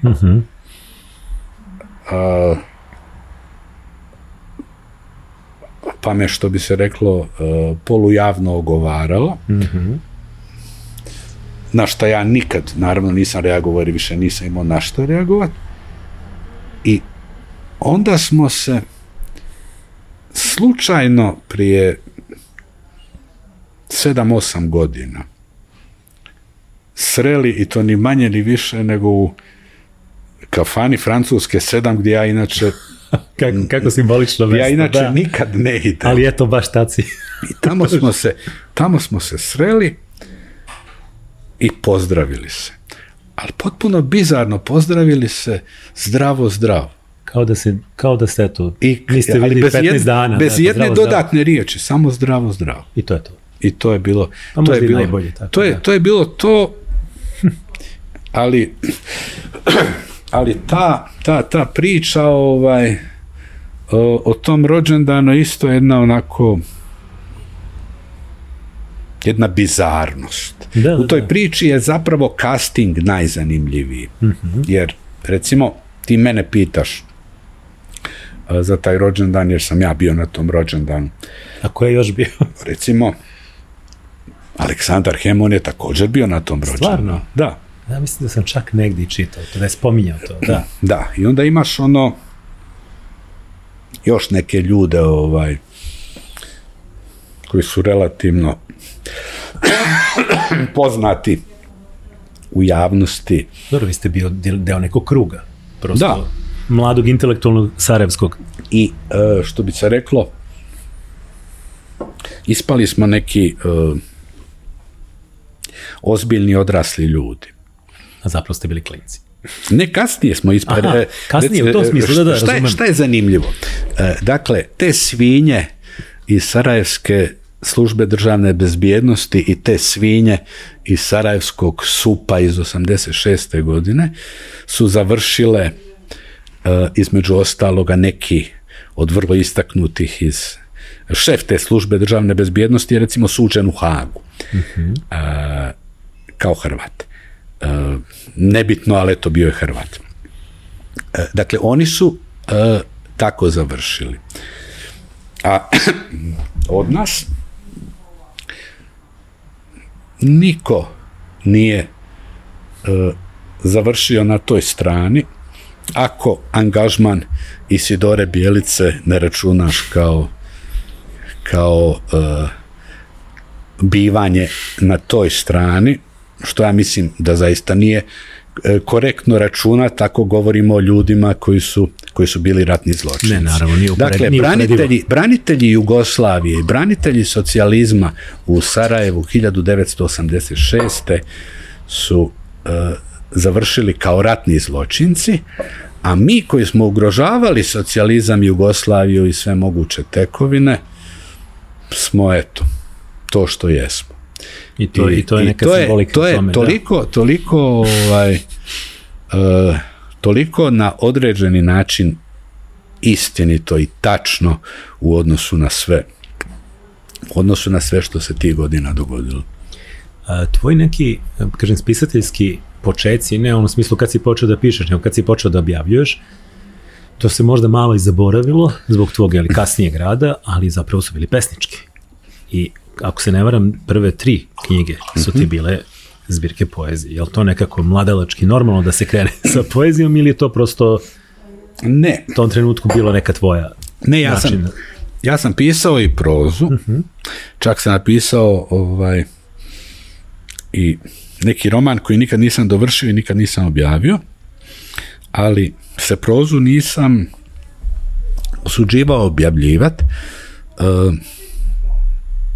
jer sam osjećao da nemam potpunu kontrolu nad tekstom. Naime, to zbog nečega mi se činilo da to nije to. To mi stalno nije bilo to. A poezija je bila to što sam bio ja. I recimo, ja kad danas čitam te svoje prve 3 knjige pjesama, to je zapravo to. Ja mislim danas da je to dobro. Mislim, o tome danas imam puno bolje mišljenje nego što sam ga imao onda, zato što sam u međuvremenu zaboravio da sam ja to napisao i to mi se čini kao nečiji tuđi tekst. I to je dobro. sam nekako ranije, sad naravno demantuju me veliki pesnici, ali imam osjećaj da nekako se najbolja poezija piše tamo redi to 20. 25. i posle 60. 65. Ne znam zašto sam imao taj utisak, ali određeni pesnici su mi ga valjda ulili. Pa čak bi se moglo reći da ima u tome nešto. Pa moguće da valjda na početku ono što izbaciš iz sebe i na kraju neka esencija koju čovjek uspe da destiluje kad ima dovoljno godina da ume da se svede zaista na suštinu. Sad naravno mi bi mogli pričati o tom stvaralaštvu u nedogled, ali kažem prosto i ograničeno je vreme i sve. Ja sam više hteo sad da preskočimo, da dođemo na par knjiga koje smo nedavno objavili, koje su interesantne iz par razloga. Prvo bi se negde vratio na Dvore od oraha, na knjigu koju smo nedavno reizdali i koja je, mislim, ja sad reći da sam iznenađen ipak uspehom knjige. S jedne strane jesam, znajući da je ta knjiga već jako dugo tu i da je kod prethodnog izdavača Rendea imala jako puno izdanja. Ne zna im se broj, što bi rekla pesma. Ali opet sam nekako prijatno se iznenadio zapravo količinom ljudi koji su da li želeli da kupe novo izdanje, da li ranije nisu. Da li se umeđu vremenu regrutovala neka nova ekipa tih čitalaca koje si ti nekim drugim knjigama dobio kroz godine. I posebno tim nekim, meni se čini da postoji neki poseban odnos ovdašnje publike sa tim romanom, koji recimo, naravno, postoje prosto knjige koje su nekako proradile negde bolje nego negde drugde. Ova knjiga, čini mi se, i Beograd imaju i Srbija imaju neki poseban odnos. Ne znam da li deliš moje mišljenje? Ne, pa to je očigledno tako. Ta knjiga je... Zašto Srbija, zašto ne Hrvatska? Ta knjiga je ovdje prošla mnogo bolje nego recimo u Hrvatskoj. Ta knjiga je recimo fenomenalno prošla u Njemačkoj. Mhm. Američko izdanje isto tako jako dobro prošlo. Ali da se zadržimo kod tih originalnih izdanja, vjerovatno ima neki razlog, nešto ili u formi ili u sadržaju ili u tonu tog romana što ovde privlači ljude. Jer to je s jedne strane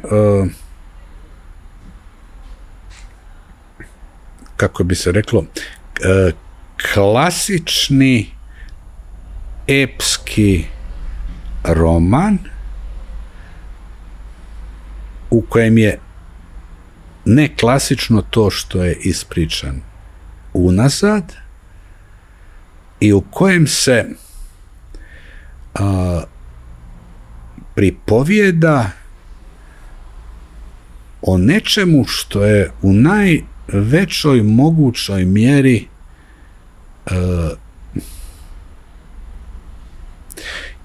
istorija svakodnevice našega svijeta u posljednjih 130 godina.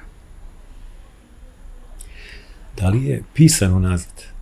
Ili je pisano? Pisano je unazad, naravno. Kako je objavljen, tako je pisan? Tako je. Jesi ga pokušao čitati obrnuto? Ja nisam, ali neki ljudi jesu. I kažu da se može čitati da se fino čita.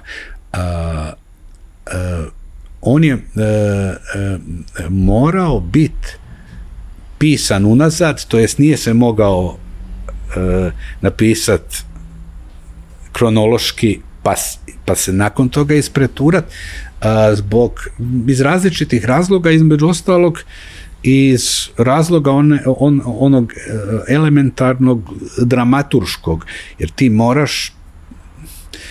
jednostavno moraš zamisliti neki, to čitalac ne mora ni primjećivati, ali će osjetiti, moraš zamisliti neki razvoj priče, neki tempo i neku strukturu u koju ćeš ti ubaciti unazad ispričanu priču. Pritom, nekako si u istoj poziciji kao čitalac. Da. Kao da zajedno sa njim otkrivaš šta je bilo pre i zašto je do nečega došlo. Da. I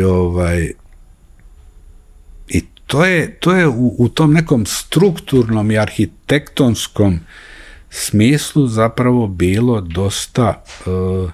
dosta teško i izazovno napisati. Tu se mnogo toga trebalo nacrtati, da se tako izrazi. To sam te pitam, postoji nekakva šema na zidu? Ne na zidu, ali imam negdje tu sveščicu gdje sam ja to... Vremenske tokove, ko je kada, gde i šta. Da, jer se to krije mnogo zamki. Da. Ali, sad, šta se nakon toga s tom knjigom dogodilo? Nemam pojma. Ona živi svoj život. Da. Ona živi svoj život i ide dalje. Pritom, i u vezi Dvora od oraha i u vezi svih mojih knjiga postoji jedna okolnost koja radi protiv njih, ali ja tu ne mogu ništa. A to je da moj ritam pisanja i moj, kako da to uopće nazovem, moj način rada je očito drugčiji nego kod većine pisaca jugoslavenskih, ex-jugoslavenskih moje generacije. I ja pišem i objavljujem mnogo. Ja ne pišem i ne objavljujem mnogo zato što sam ja kreten, niti zato što ja ne bi bio u stanju drugčije. Nego ja tako radim zato što ja to jednostavno moram napraviti, jer ako ja imam neku ideju koja mi je baš toliko važna da je ja moram ostvariti kao tekst ili ostvariti kao knjigu, onda ja ne mogu od toga odustati zato što sam nedavno objavio knjigu. Razmišljaš neekonomski, nekomercijalno, ne daješ vremena svojim knjigama. Da, upravo to hoću reći. Dakle, ja to jednostavno moram napraviti jer ja to imam, ja to moram. U krajnjoj liniji postoje filmski režiseri koji su snimili mnogo filmova i oni koji su snimili malo filmova. Postoje pisci koji su objavili mnogo knjiga i oni koji su objavili malo knjiga. Nažalost, ja sam od onih koji objavljuju mnogo knjiga. Ne mogu tu ništa učiniti. To nažalost. I to kao posljedicu ostavlja okolnost da onda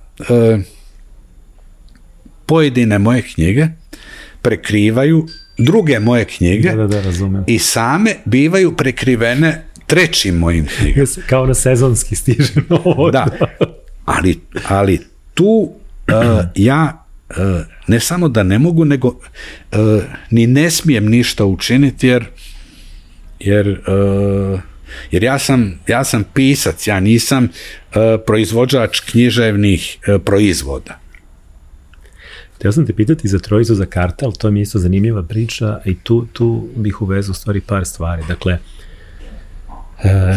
izašla knjiga priča koja je zapravo bila neka vrsta ponovo ispisanog sarajevskog Malbora, dakle knjige koje te negde proslavila početkom 90-ih, a zapravo je do te knjige došlo na jedan neobičan način kad si od svoje poljske prevoditeljke zamoljen da dopišeš nešto, pa si ti rekao ne mogu tek tako jednu, pa je na kraju ispala cela knjiga.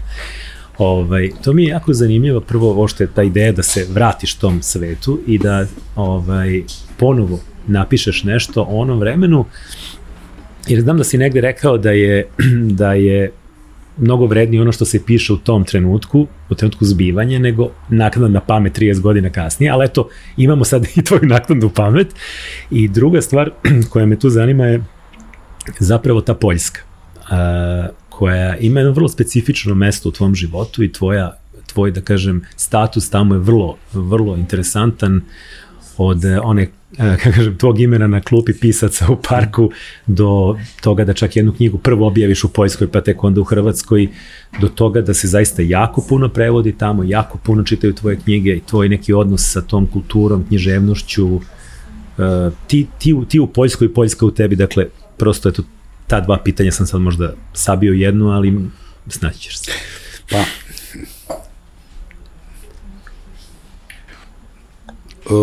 to s Poljskom je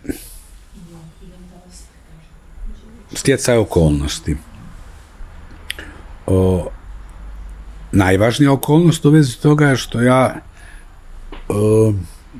imam naprosto genijalnu prevoditeljicu na poljski, Magdalenu Petrinsku, koja moje knjige u tom jeziku stilizira na takav način da ja imam neku opravdanu sumnju da ona te knjige zapravo piše i da su te knjige bolje nego što su... Ti su bolji pisac u Poljskoj. Tako, jer je jednostavno događa se nešto sa tim knjigama nevjerovatno. Događa se nešto što se ne događa, što se čak ne događa ni u njihovim matičnim kulturama, u matičnim kulturama tih knjiga, mislim. To je jedna stvar. Druga stvar je, u Poljskoj recimo nemam nikakav problem s ovim što sam malo prije spomenuo, sa tom sa tim prekomjernim granatiranjem, to je s prekomjernim pisanjem novih knjiga. Tamo stalno moje knjige izlaze i tamo nekako vrijeme drugčije teče i svaka od tih knjiga biva pročitana, primijećena, doživljena, akceptirana, kao tamo da... godina duže traje, prosto. Da, godina duže traje i ljudi nekako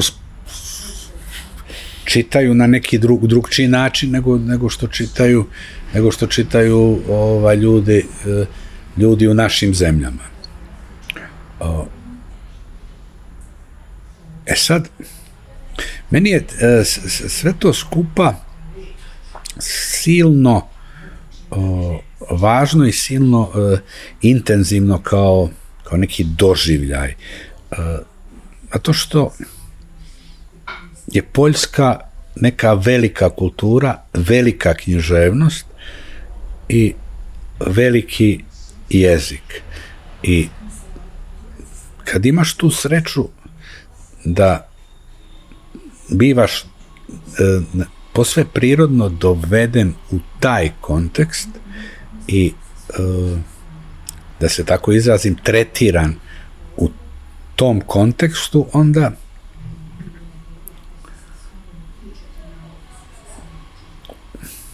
kako bi to rekao da ne bude prepotentno, neskromno i ne znam šta.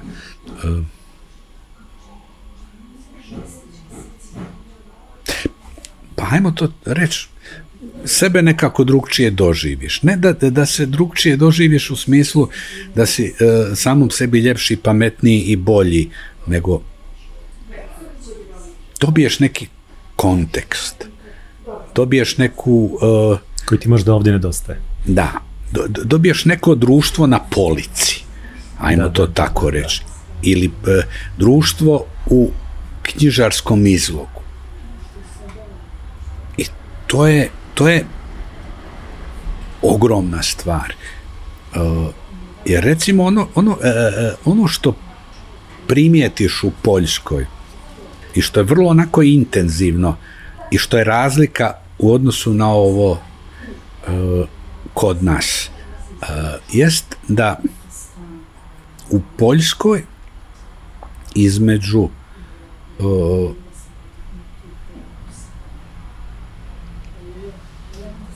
živih i mrtvih pisaca našega vremena nema groba, nema provalije. Ti si u Poljskoj savremenik Gombrovićev, Ruževićev i ostalih. Da. Ti si savremenik te velike poljske poezije. To su sve živi pisci, žive knjige. Tako ih kultura tretira zapravo. Samo su ti ljudi negdje tamo odsutni, malo su prošetali. Ali knjige su im žive i dalje. I ti si u istoj rečenici s njima. Mm-hmm. Isto kao što si ti... Znaš, Olga Tokarczuk je dobila Nobelovu nagradu za književnost. Ali Olga Tokarczuk je jedna od poljskih spisateljica. Ona je jedan od poljskih pisaca. Ona nije prestala biti jedan od poljskih pisaca nakon što je dobila Nobelovu nagradu. Kod nje, znaš, nemaš tog efekta kojeg kod nas imaš sa Andrićem. Kod nas, kanonizacije. Kod nas Ivo Andrić, kad je dobio Nobelovu nagradu, on se pretvorio u onog Meštrovićevog junaka. On se okamenio se, da. Našao se na stupu i njega više nema među nama. Da. A ovi dalje funkcionišu. I to je nešto strašno različito. I na neki način bi bilo bilo bi super kad bi se i kod nas tu nekako stvari mogle promijeniti. Ja kad govorim kod nas, ja naravno mislim na književnosti našeg jezika ili naših jezika i na književnosti bivše Jugoslavije. Naravno. Mislim, čini mi se da je to s moje strane prirodna stvar, osim što je to moj prirodni kontekst. A za ovo sam te pitao za Trojicu za kartal, to kako izgleda naknadna pamet, kako izgleda pisati o nešom od pre 30 godina i kako to izgleda kad staviš jedno pro drugog. Ti od pre 30 godina i ovo sada. Različito, to je potpuno različito, ali znaš u čemu se sastoji razlika? Razlika se, kad ja to čitam, ne sastoji u sadržaju, ne sastoji se u tonu i smislu tih priča. Razlika se sastoji u stilu, u književnim interesima i u onom čime sam ja u tom trenutku bio fasciniran, a čime sam fasciniran sad. To se reflektuje neminovno. I to su zapravo one najvažnije i kardinalne razlike. Pitaću te za kraj, ono što pitam svakog mog gosta, to je šta čitaš, gledaš i slušaš sada, u ovom nekom periodu, šta je posljednje vreme ostavilo neki utisak, šta bi preporučio, šta bi podelio sa ljudima, koje su to, šta ti upijaš i šta te fascinira? Znam da si veliki čitalac, ali si i gledalac i slušalac i zapravo ti jesi i konzument veliki. Pa da, mislim. Bez toga nema stvaralaštva, ja bih rekao.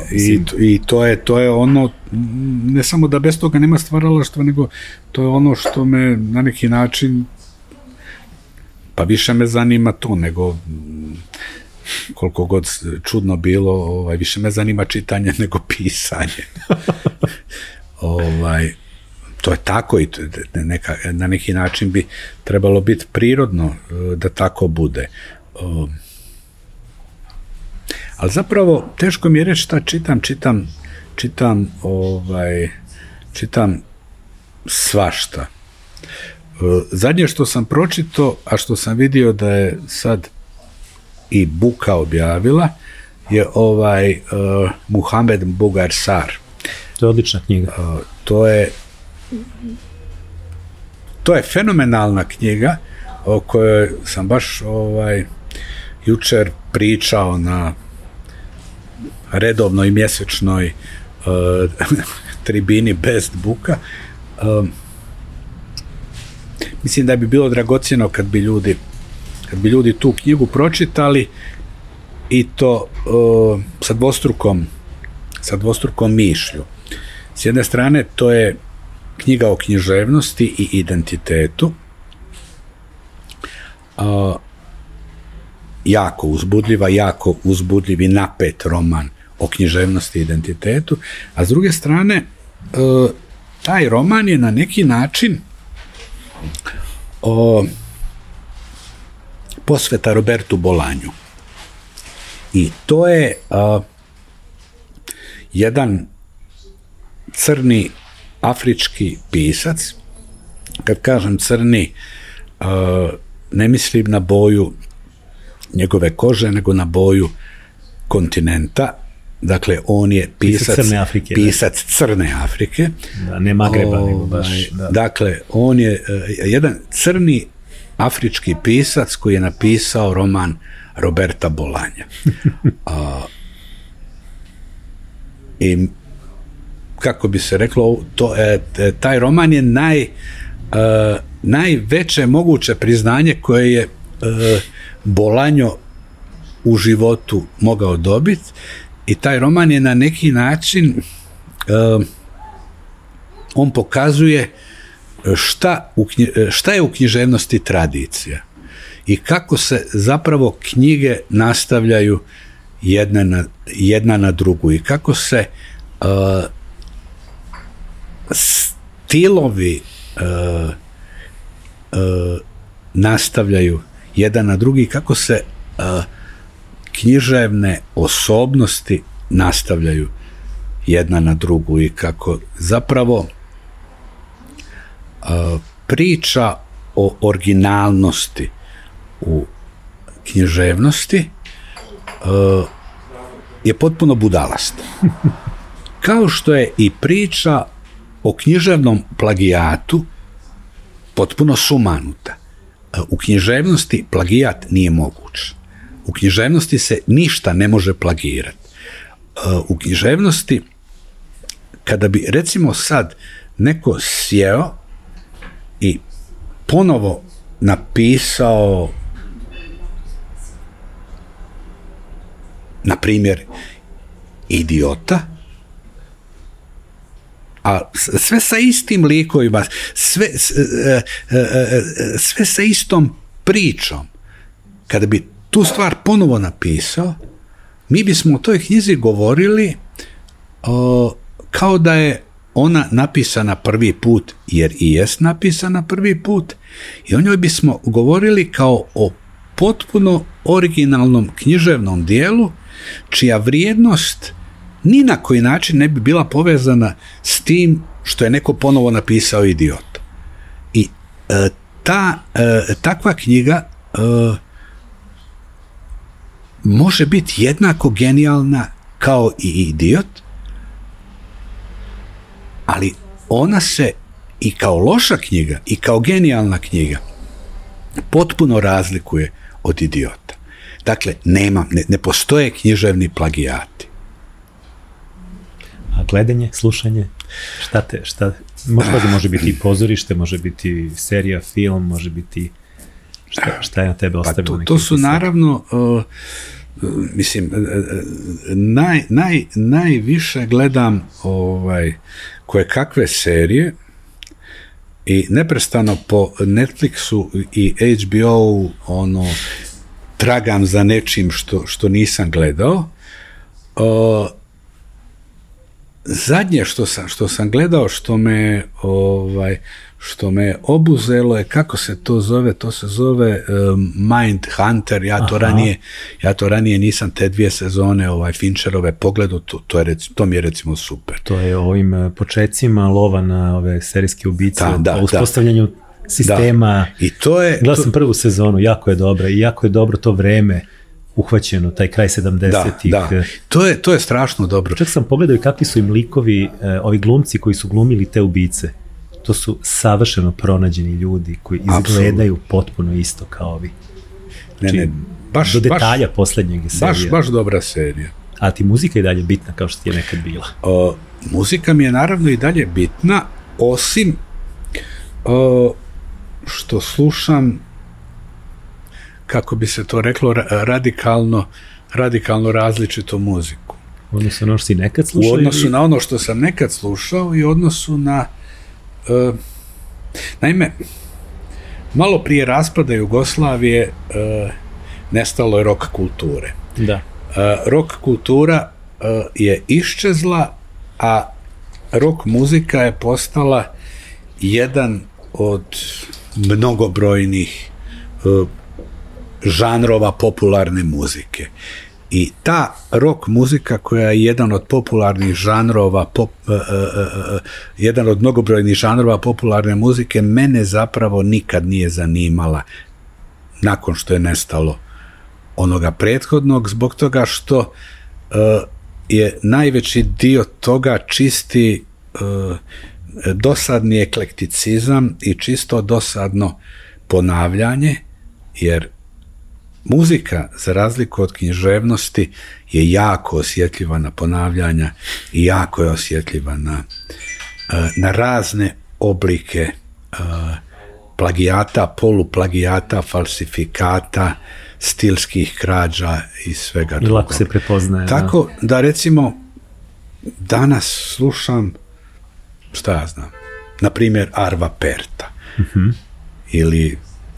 ili čak Filipa Glasa, Filipa Glasa sam slušao čak i kad sam bio mali punker, jer sam negdje čuo da je to važno i drugčije. To je ta neka ona ICM-ova linija modernog džeza. Da. Lepo. Pa ništa, Miljenko, možemo ovde polako da zaključimo ovaj razgovor. Hvala ti puno na učešću ovde. Nadam se da ti je prijao razgovor, ja sam uživao, nadam se da će i naši gledalci. Nadam se da će to nekom biti zanimljivo. Pa, naći će se verovatno među ovih tvojih bar 80.000 njih. Hvala ti. Još samo malo i ustaću, odvešću te negde daleko. Prati moju senku, trgni se i pusti da te vrtlog nosi. Trgni se i pusti da te vrtlog nosi. Sat neumoljivo kuca, a ti stojiš